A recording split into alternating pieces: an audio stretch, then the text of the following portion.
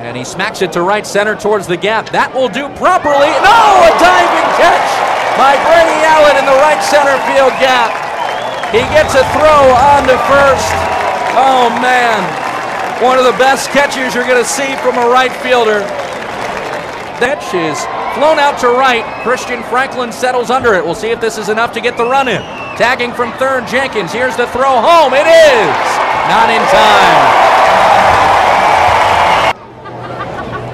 Cabrera again comes set. A 2-2 is pumped on a line drive over the stretching mid of Howard into right. Rounding third, coming home. Here comes Crouch. Relay throw, not in time.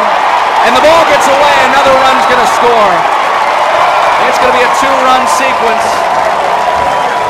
Comes with the 3-1.